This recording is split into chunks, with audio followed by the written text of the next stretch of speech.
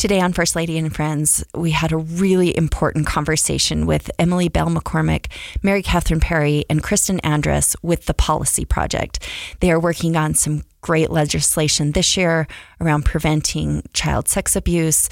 They talked about the other projects that they've worked on in the past. It was a powerful conversation about how we can get involved, how policy matters, how women can move some of these policies forward throughout the state.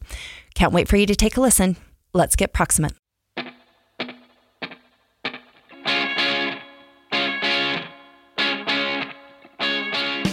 Welcome back to First Lady and Friends. I'm really excited about this episode. We've been trying to put this together for a long time.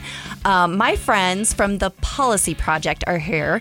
Emily Bell McCormick, Mary Catherine Perry, and Kristen Andrus. Kristen, it sounds like you need a third name. So I'm so happy that you all are here. You have been a power team that has just been so influential in the state for the last several years. And I'm just so excited to have you all here. Thank you for having us. This is so fun. So let's just, maybe, Emily, let's start with you. We've had, Kristen's been on the program before, return guest. We're so happy to have her.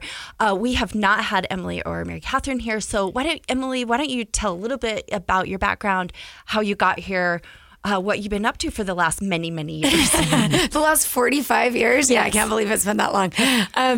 So I started out, I'm a Utah native, born and raised here, went to BYU for undergrad, went to the Ohio State University for graduate school. And really, I worked in strategic communication, and I have this passion for fashion. And so I started a couple apparel companies.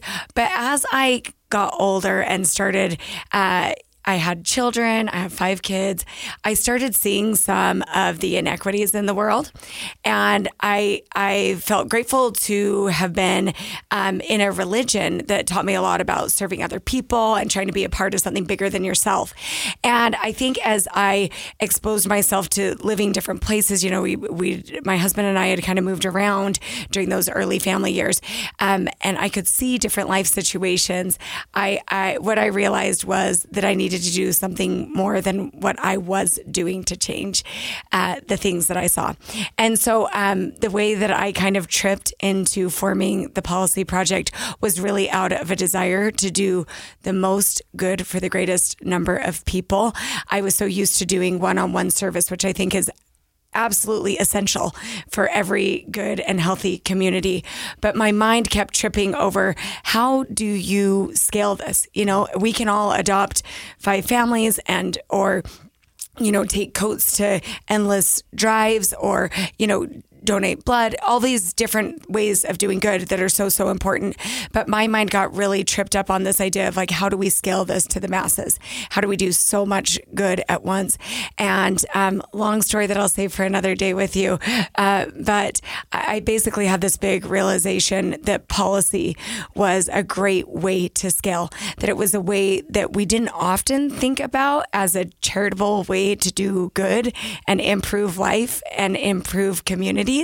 But what I found was, hey, if we can pull some levers at the policy level, then it impacts the entire state of Utah. And so that is kind of how I got into the Policy Project and building that out as a nonprofit here in Utah. And it did not grow. I worked on a few things, but did not truly grow to its full potential until working with these women and building out a big team of incredible people who really brought all of their talents that filled in my lack of talent, and really made it something amazing. Yeah, Mary Catherine, talk about, a little bit about your background and again, how you got involved as well. Sure. I also graduated from BYU. I had done an internship in Washington, D.C., which really opened my eyes to policy and kind of where decisions about our lives were being made, by elected leaders.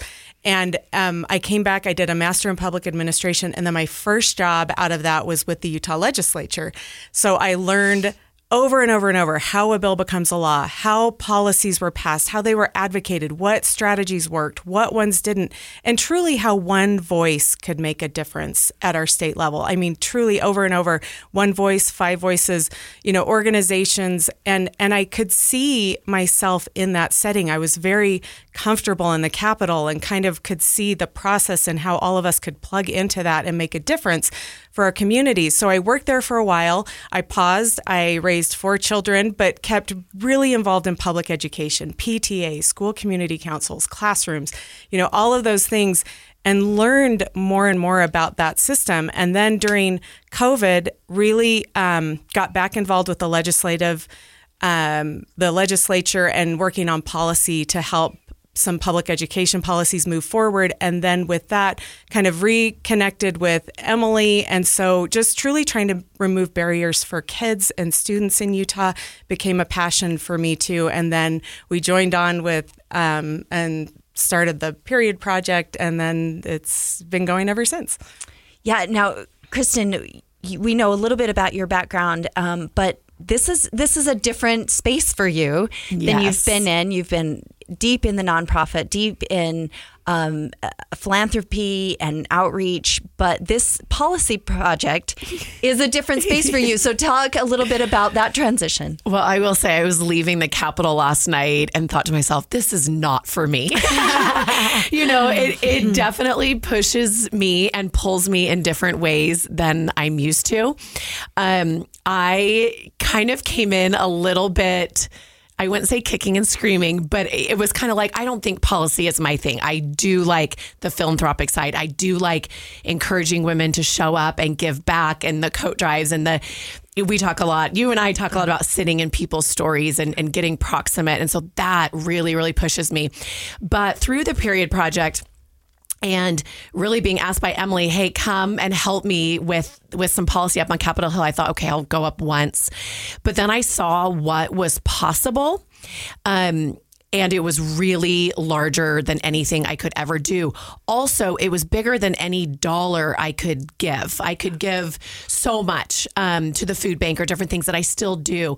But in policy, I was able to participate in a way that truly affected all of our kids. What I will say is, as much as policy is important to me, the day-to-day, the personal interaction, the service projects, all of that is still very important to me and my work in terms of, I talk about getting my hands dirty and my heart broken. And that's something that is still of utmost importance to me, and then also bringing others along with us. What I loved about policy, and I laugh, everyone says, what's your title? And I joke, but I'm not joking, that I don't let anyone give me a title, because I want to be able to help with as many groups and organizations and, different things around our state as possible. And so whatever I'm doing, it's never alone. It's always bringing other women and families and students along with us. And that we were able to do that through policy. I thought it might be kind of a lonely, and our group is fairly small, but we have encouraged, thousands of women to join us. And I think they're ready and willing. And so that has been one of the most exciting parts of policy that I wasn't foreseeing the first time I walked up to the Capitol. But I'll tell you, it is not easy, and it is not for the faint of heart. That is true. Having been politically adjacent for many, many years, I wholeheartedly agree with that statement. So you alluded to the Period Project. That was the first sort of project in the policy project. So let's start with the end, though, and we'll go back to that. But I do want to talk about what you're working on this year, because it's so important. We have the legislative session that just started yesterday. First day of the session yesterday. We're in it here for 45 days. It's a tough. Those that don't know anything about the legislative session, find yourself grateful, but also find yourself curious, and make sure that you do make your voice heard. I hear a lot of times, what happened? What was this crazy bill that passed? And I'm like, well, it's too late. You didn't use your voice before that, and you didn't reach out to legislators, and you didn't get involved in the process. So if you want a voice, it's really easy to have a voice if you get involved. It really is. People don't believe me, but it's true. So let's talk about what you're doing this year with the legislative session. What are your goals? What's the project that you're working on?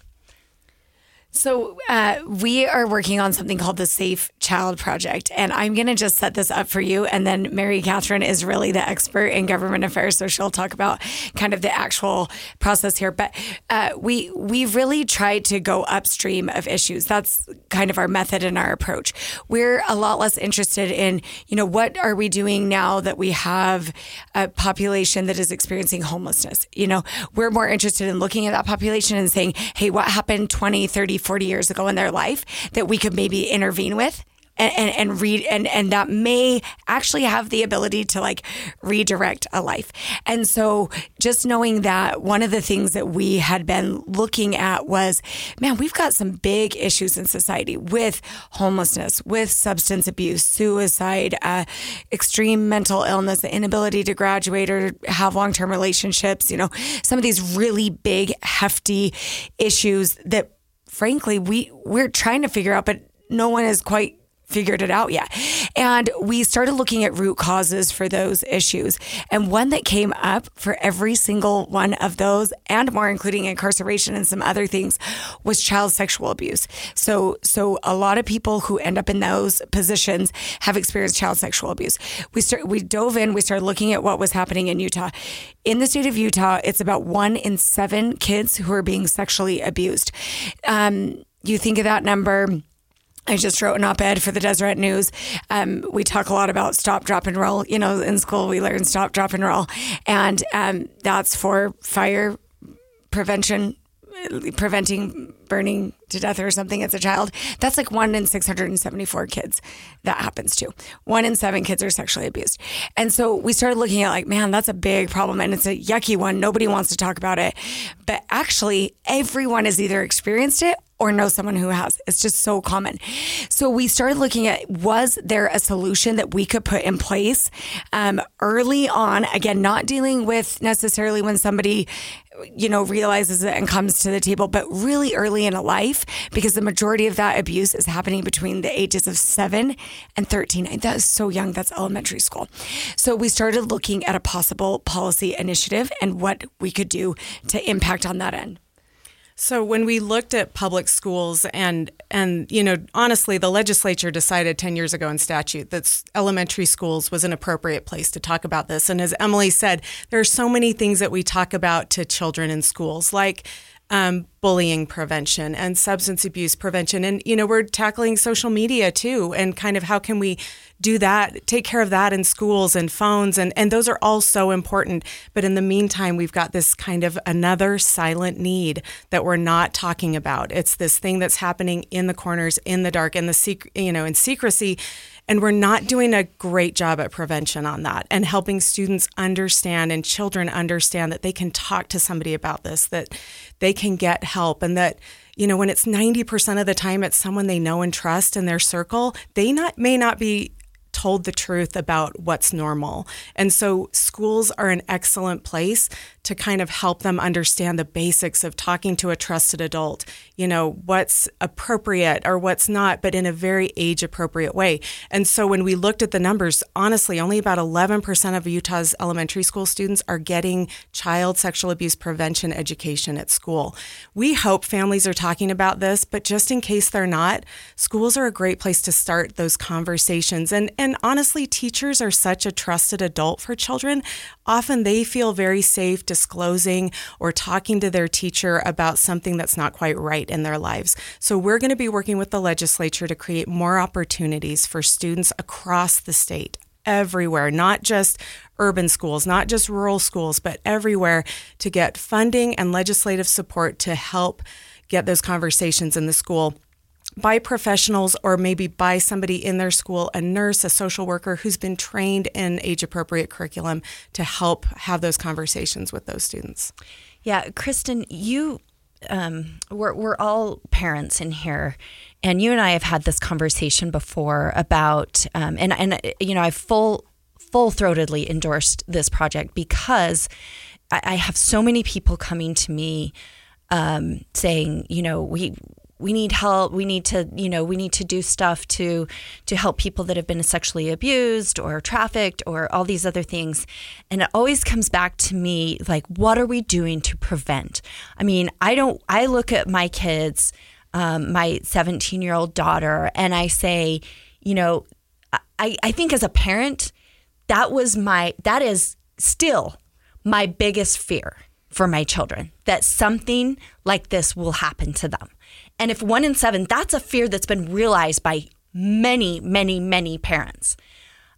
So my question is always prevention. How do we as parents and educators and people in school, how are we preventing this? And so maybe talk a little bit about this idea of prevention and how this policy project this year is going to address that. Yeah. Prevention is so important, but I think to start with, we as parents need to see ourselves in this conversation. We need to say, this conversation applies to me and my children. So often it's so easy to other. This doesn't happen in my community in Holiday, Utah, where I live. This doesn't happen in the school that that's so sad that happens in Utah. Not with me, not with my kids.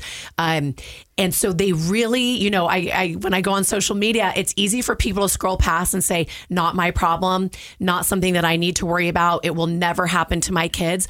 I promise you it will, or it will come close, especially when we're talking about non-touch, when we're talking about kids really just normalizing what's happening on social media, on the things that they're sending to each other. So when parents, first of all, say, whether it be sleepovers, whether it be, assessing risky situations with your kids, to say, this conversation does apply to me. I belong in this conversation. And by the way, so do our kids. Oftentimes as we're doing these big events, big community events, and, we have Elizabeth Smart coming to speak, and so often we get I really believe in this, but I don't know that I need to go because I've got it taken care of. And so no, we actually have to be talking about it. I cannot tell you the thousands of moms that have come forward on social media and said to me, this happened to me. I never talked to my kids about it, and I'm going to now. Or I actually thought I was doing a good job, and just yesterday, 2 of my kids walked into my bedroom and told me the unimaginable. This is literally 5 doors down and 5 seats away from us. And so prevention at the very heart of it is saying, I belong in this conversation and I must talk to my kids about this. We believe this must be in schools. Because by the way, this conversation is hard for me to have. And this is my work, right? And I'm sitting in these stories and it's honestly tearing me apart on a daily basis because I am having people disclose to me constantly. But we need to start talking about it. We need parents to say, this happened to me. And when kids say, wow, my mom for the first time told me that this happened to her when she was 5, 8, 12, it's happening all the time. Kids will say, this could happen to me. We also say prevention is stopping it after the first time. We had a proximate gathering and I called it that because you talk about getting proximate, and we sat with survivors. And there was this aha moment for a survivor who stopped it after the first time. And another woman said, prevention is stopping it for child sexual abuse. Prevention is stopping it after the first time because there are going to be perpetrators. There are going to be kids in our homes, in our neighborhoods coming after our kids. Prevention is saying, I'm not comfortable. I'm going to talk to my mom, and stopping it after the first time. And this survivor who had stopped it was in tears streaming down her face. And she said, I did stop it.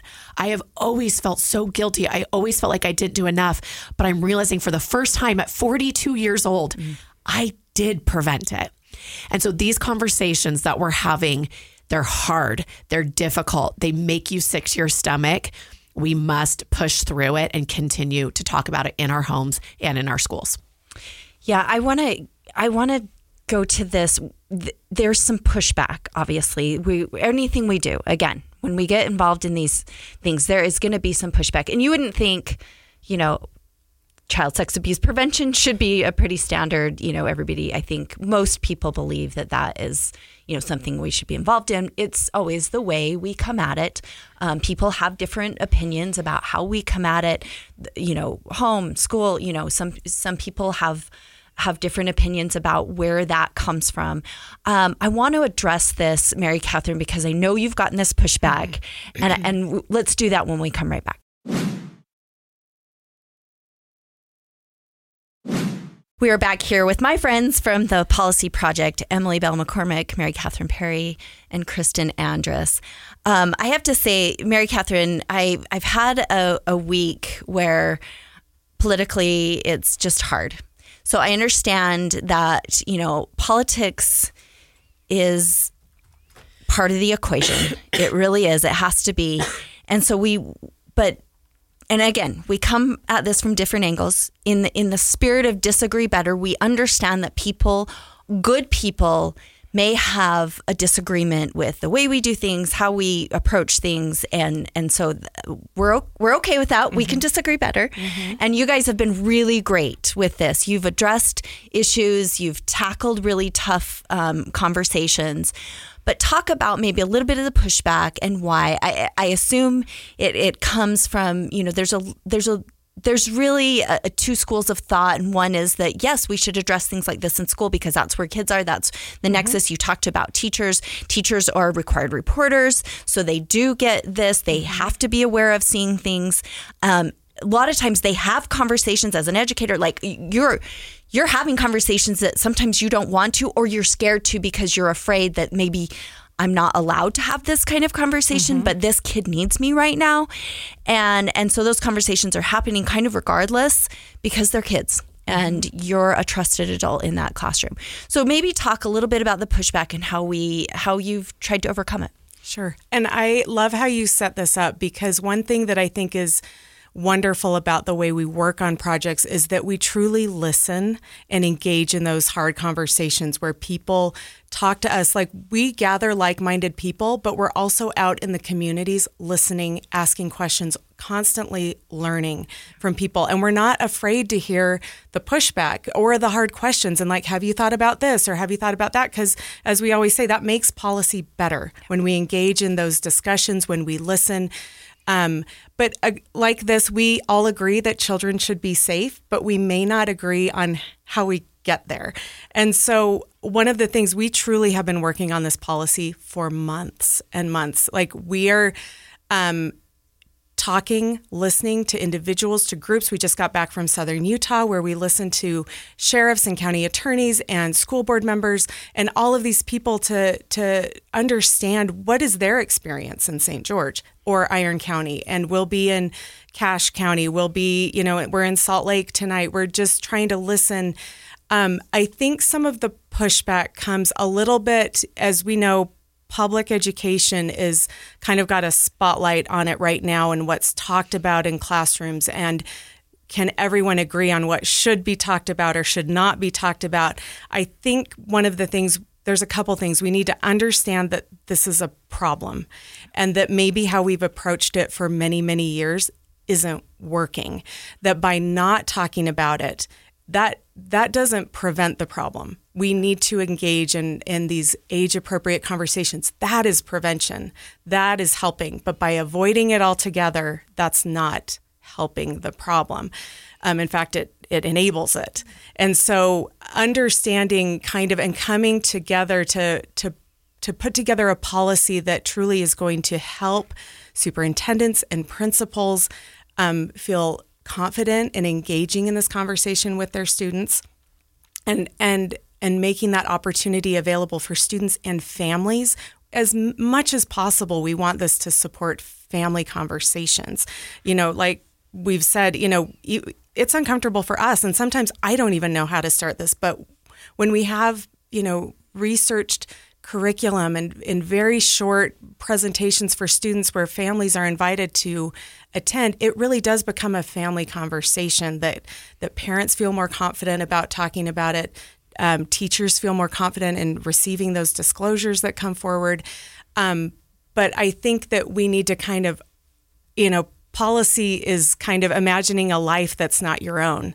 And so if you're really focused on this is my experience, this is what I want for my children only, you kind of get trapped in that narrower thinking about how to address problems that you may not know exist. But when you look at all of our Utahns' experience, it is so wide and varied and wonderful, but heartbreaking. And so we need to kind of open up our vision to how can we help everyone in Utah. Yeah, that's very well said, and I think you're spot on. I love the listening. I love the looking that somebody else might have a different experience than I do. It's one of my favorite things. It's it's that Adam Grant be a scientist as you think, and be willing to hear that you might be wrong. And I love that. That's just kind of it's how we create empathy. It's how we learn and go forward. It's really great. I want to talk a little bit about you have more projects that you've done. This one is big and it's current. And before we leave the conversation, I want to just maybe, Emily, if there's a way that if people are supportive and can get involved currently, again, this is happening currently. We're trying to, you all are trying to get something done in this legislative session. So maybe if there's people that are like-minded or that are really passionate about this, tell them how they can get involved with you. Yes, we welcome all to the table, and we need so many hands for this one, that's for sure.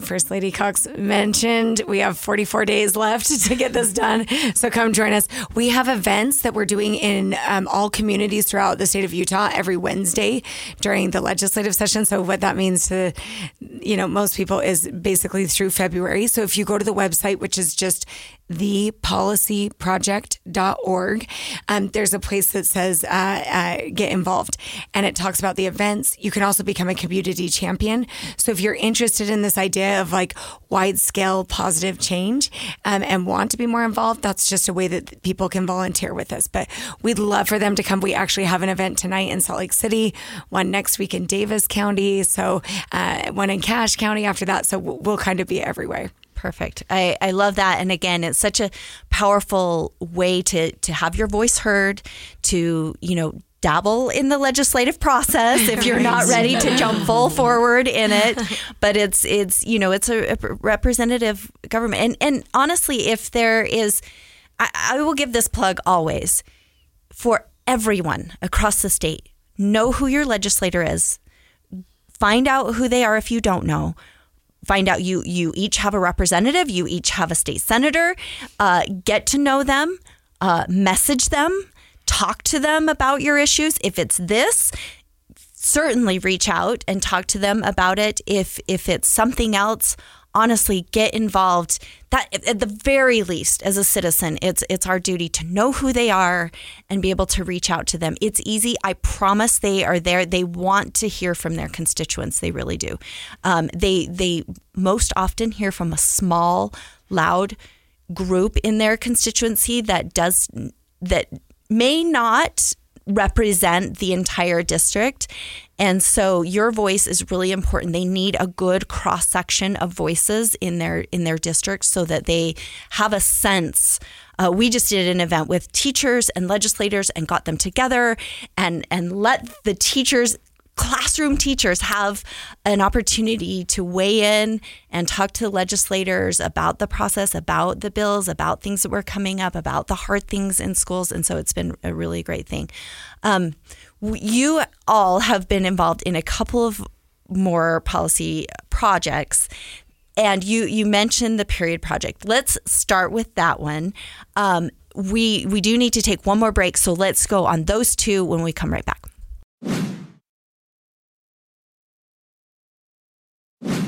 We're back here on First Lady and Friends with the Policy Project team, Emily Bell McCormick, Mary Catherine Perry, and Kristen Andrus. We have had a great conversation about current projects, and just again, I can give another plug, get involved with the team. They're doing great work. Let's talk about past projects. Let's start with the Period Project. Maybe we'll start with you, Kristen, because I think you and I connected on this at the very beginning, and it's how I got involved with the Policy Project. Again, it's one of those really heavy lifts, and also one of those things that a lot of us don't think about. And maybe a weird conversation for some of us to have. I mean, I grew up in a house with a mom who didn't talk about any of this, female body. We just didn't have that conversation. She was old school. We just didn't have, and she had 8 daughters. So it was a little weird. Wow. But she's great. And now that's all we talk about as girls. So, the sisters and my mom, we've baptized her in sisterhood. So talk a little bit about how this came about. Yeah. So Emily had been working on the tampon tax, and we were actually neighbors. We were both young-ish mothers, mid-age mothers, but with young kids, and kind of both had the same temperament of how can we get out of the house? And so I was watching what she was doing with the tampon tax, and I was boots on the ground working with the food bank, starting something called Sister Goods, where we were distributing the first year, which you were so helpful with, 3 million period products across the state of Utah. And what I love about you, Abby, is I held a lunch for the Sister Goods talking about period poverty. And it was probably the first time you had ever heard about it, probably the first time you ever spoke in public, especially as the first lady, about periods. And you said, yes, I'm there, I'm in. And so to say that you were instrumental from a very early stage before the Period Project was even a thing is true. And so I feel so grateful that you've been willing to be a hero for women and to show up even kind of in unexpected times and conversations. And you have continued to show up through the years for that. So Emily convinced me that yes, this is great. You're in 226 pantries, but you have to keep fundraising for this. What if we do something that's more sustainable? So I laugh because that is the first time that I walked up to the Capitol with her, and Speaker Brad Wilson at the time was like, yep, let's do it. And I walked out. I'm like, wow, this is pretty easy, this policy thing. And so what was really neat about the Period Project was it really was a group of women kind of getting back into things around a kitchen table saying, this isn't fair. We want to do it different. We want to rethink how we look at bathrooms in Utah, and we want to change the narrative. We want to disrupt how things are done, not only with policy, but involving women, involving students. And so we threw a period party, having no idea if anybody was going to show up. And we had over 300 women and kids show up, with representing over 60 schools across Utah. And we really started a movement. And I think that's what was exciting about the Period Project is, one, it's something that people didn't think about. They thought period poverty was in India and Africa, and it is, but it's also in our state. And so there was an awareness, and there also, I will say, wasn't baggage. There wasn't layers and baggage of years and years of policy efforts that were hard. It was new and fresh and really exciting, because women wanted to be involved. They believed in this. They leaned in and they showed up. They met, we had students bring period posters to their principal, set up appointments to meet with school administration. That's hard. And they did it. But they really believed that, once again, they had a part and they had something to say. And it was an incredible movement to be a part of. Yeah, I think, you're too kind. I don't know that I did that much. It was this moment where I thought, there is this opportunity for women. I think a lot of us don't know where we can be effective. I think most of us want to do something to improve our communities. And so it really is this moment where, all women understand this. Yep. Particular topic. And, Mary Catherine, talk a little bit about what you saw the need and, why this project, what the need was here in Utah. Well, the thing that for me and my experience, I have my husband and I have stayed so politically neutral because of his work, because of my work. And so it was very easy to just say, I don't do anything political, at least not publicly. I vote, but I don't put yard signs in. I don't do, choose candidates. I don't engage in those things. And then it was really an eye-opener for me when Emily was working on the tampon tax, and I realized, policy doesn't have to be political. Like, we can truly prioritize policy over politics. And so I went to the tampon tax rally, then COVID hit, and we kind of were working on more policies together. But it was, I've seen in schools, in my own kids' school districts, that there are so many barriers for certain students to overcome, just to access the classroom, to access an aware mind that can learn. When we talk to teachers and counselors and things, they're like, we are having trouble just meeting basic needs of students in our state. And we can't teach hungry students. We can't teach girls who are like crossing their legs and hoping they don't start their period in class. I mean, truly, this was a need that we saw among many others, and we've tackled those with other projects too. But truly, when we listen to teachers and superintendents and things, there are barriers that they can't tackle alone. And so as the policy project, we've tried to partner with them to help address some of those needs so that they can do their best work. They can do the work that they've been trained to do and that they love. That's why they're in education. That's why they're there, is because they love engaging with students on, academics and safety and all the wonderful things that they do. But we want to help take care of removing some of those barriers first. Yeah, Mary Catherine, I love that you addressed the pressures on teachers. I will have to say, of course, this is a passion of mine to really think about our educators and what is happening, in our schools, and the idea that, teachers are trained to teach academics, to do the things, they're passionate about helping children. And then we realize when we're in a classroom that some of those things can't happen. I can't teach history to a student who can't even get to school because my mom's working and she had to be up and leave and I don't know how to get there, I didn't have breakfast, or I haven't eaten, or I have to go home on a weekend, and what do I eat on the weekend? So there's so much. And not only that, we see, I've said, and it breaks my heart, that the polarization that we're seeing in our country and in our state is that it's dropping right in the laps of our educators. And it's really tough, and it puts them in a really tough position. So I love that we're addressing and helping to lift the burden of our educators as well as our students. And, as mothers, as parents, we can do this because we see this, and we can be that village for a mother that maybe needs a little help to help their student. One of the other projects that you worked on last year, which again, I'm really passionate about because it really connects with the foster care work that we've been doing at Show Up. But Emily, talk a little bit about the project last year, how it integrates with what you've been doing with the policy project in these other areas with your teen centers. Yeah, so we worked on a project called the Teen Center Project. And this was really, it was a cool project because we really entered the foray of the policy world with periods. And that was such a specific need, like Kristen and Mary Catherine said. It was specific. It was like not political because no one had talked about it before. And so that was kind of gave us a look into this world. Once we were in there and in schools, what we could see is, just like you said, there were so many barriers to the classroom. I think the three of us and the rest of the team were shocked, at how many barriers teachers, administrators, people are trying to work with and work around to help kids absorb information. And so as we looked at that, what we saw was, there was a strangely high number of kids experiencing homelessness in the state of Utah. It's 1 in 50. That's way higher than most people would think.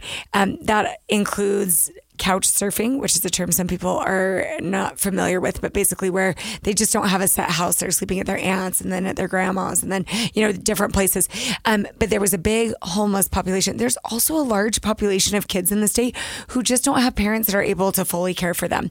And whether that's because of, substance abuse issues, they're working 3 jobs, they are a single parent. There's so many things that can complicate raising children. As we all know, it's hard enough when you even have a significant other. So we started seeing those as big barriers to the classroom and trying again to kind of look at what things we could do to intervene with that. What we discovered was there had been some models at East High in Salt Lake City, some in Davis County, some modeling of this idea of having a resource center in the high school where there would be showers. Kids could take a private shower, not the weird shower heads in the gym, washer and dryer where they could do laundry, because if you're living in a car, you don't have a way to wash your clothes. Grab and go food, and most of all, a trusted adult. So a lot of time by school counselors is being used, with scheduling and schedule changes, those kinds of things. But what we realized is, man, we work so hard as a state, the governor, the legislature, community leaders work so hard to put in place so many resources that people can access. And what happens is there's a big breakdown. Like, kids don't know that those resources exist. They don't know that there's a place they could sleep tonight, a place that they could get food, a place that they could do those things. And so what if we brought together all of these ideas and put them into a space and place that would basically help these kids connect to outside resources? So we built out this idea of a teen center that could be scaled to the entire state of Utah. And so we ended up raising $18 million for this. And we've just found out literally this week from the Utah State Board of Education that all of that all of that money has been used. And we've been able to get into more than 70 schools. There are about 200 high schools in the state of Utah. So we've got a good chunk of the schools that are being taken care of with these teen centers. It's really incredible. I was just up to the ribbon cutting for one in Davis County at Viewmont High School. And I have to say, it brought tears to my eyes, because I think, again, if we get proximate, if we start to look outside of ourselves, our own little bubble, and look at what's going on with other people and people that are suffering, it's hard work. It's gut-wrenching. It's so much easier to turn your eye and just focus inward and just look at your own family and think, I got my own problems, I got my things I'm doing.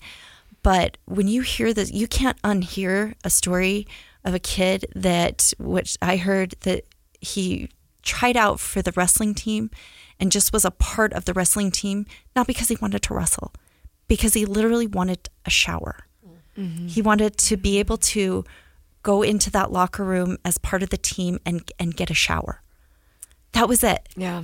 And to me, I think of my own kids, that is absolutely heartbreaking. So I do just want to say, as we come to a close, maybe just each of you talk about, what do you wish people knew, either about any of these projects or just in general how to get involved? Let's start with you, Emily.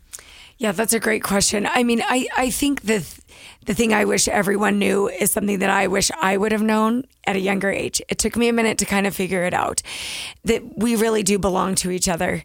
And I think we know that, we feel that, we sense that.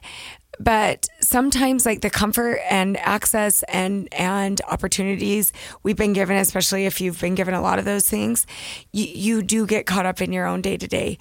But the second you open yourself up to seeing the world outside of yourself, you can see there is so much need for you as an individual. This world is just waiting for each of us to engage and to help someone else and to help just a broader community. And I also echo that idea of belonging. Some of us belong quite naturally to groups and a family and all of those things. But there's people who don't have that belonging, just like joining the wrestling team. They needed a belonging. They needed a place and a place to shower and feel part of the school. We can help create that space for belonging. And I just feel so passionately about engaging in policy advocacy. we need voices there because we need every person, just like you have the right to vote, you have a right to advocate. And we need everyone to feel and find that space where they can use their voice because we need those voices desperately. I would say everyone can have their issue that they feel strongly about. I remember being at the governor's mansion and talking to a woman who is fighting for children that don't have hearing aids paid by insurance. And she is going to spend the rest of her life ensuring that that is taken care of. And I'm so glad she's doing that because I never will. So find your thing. I don't care if it's teen centers, periods, or Safe Child Project, but what is your thing that you care about, and do something about it. One step in front of another. Create action. You have your own circle of influence, but we have to do something. We can't just sit and do nothing. Thank you. And thank you to all of you. Those are perfect words to end on. And I will just add that politics seems scary. And if it's scary, you're going to get pushback. You're going to get people that don't like what you're doing. They are the negative voices. You three in this room right now are pushing past the negative voices. You are doing projects and work with heart and soul. And as mothers, we're connecting with kids that need us and that need a mother, need a person, need a caring adult in their life. So don't be afraid. Get involved. Politics can be scary. It doesn't have to be political. But our positive voices matter. Right now in this country, we are seeing so much negative, so much tearing down, and I think it's a powerful way for us as women to rise up and say, we're not okay with that. We're not okay with the tearing down of other people, of other communities, of othering people, that we can put forth a positive voice, a positive message as women. I mean, just think we're adept for that. I think it's most of us, we feel it as a calling. So I appreciate all of you. I know it's hard. I know you've been brave. I know you've been courageous in this work. So I honor you for that and appreciate all the work you're doing. Thank you. Thank you. To get involved and learn more about other projects, go to thepolicyproject.org. Thanks for being a friend.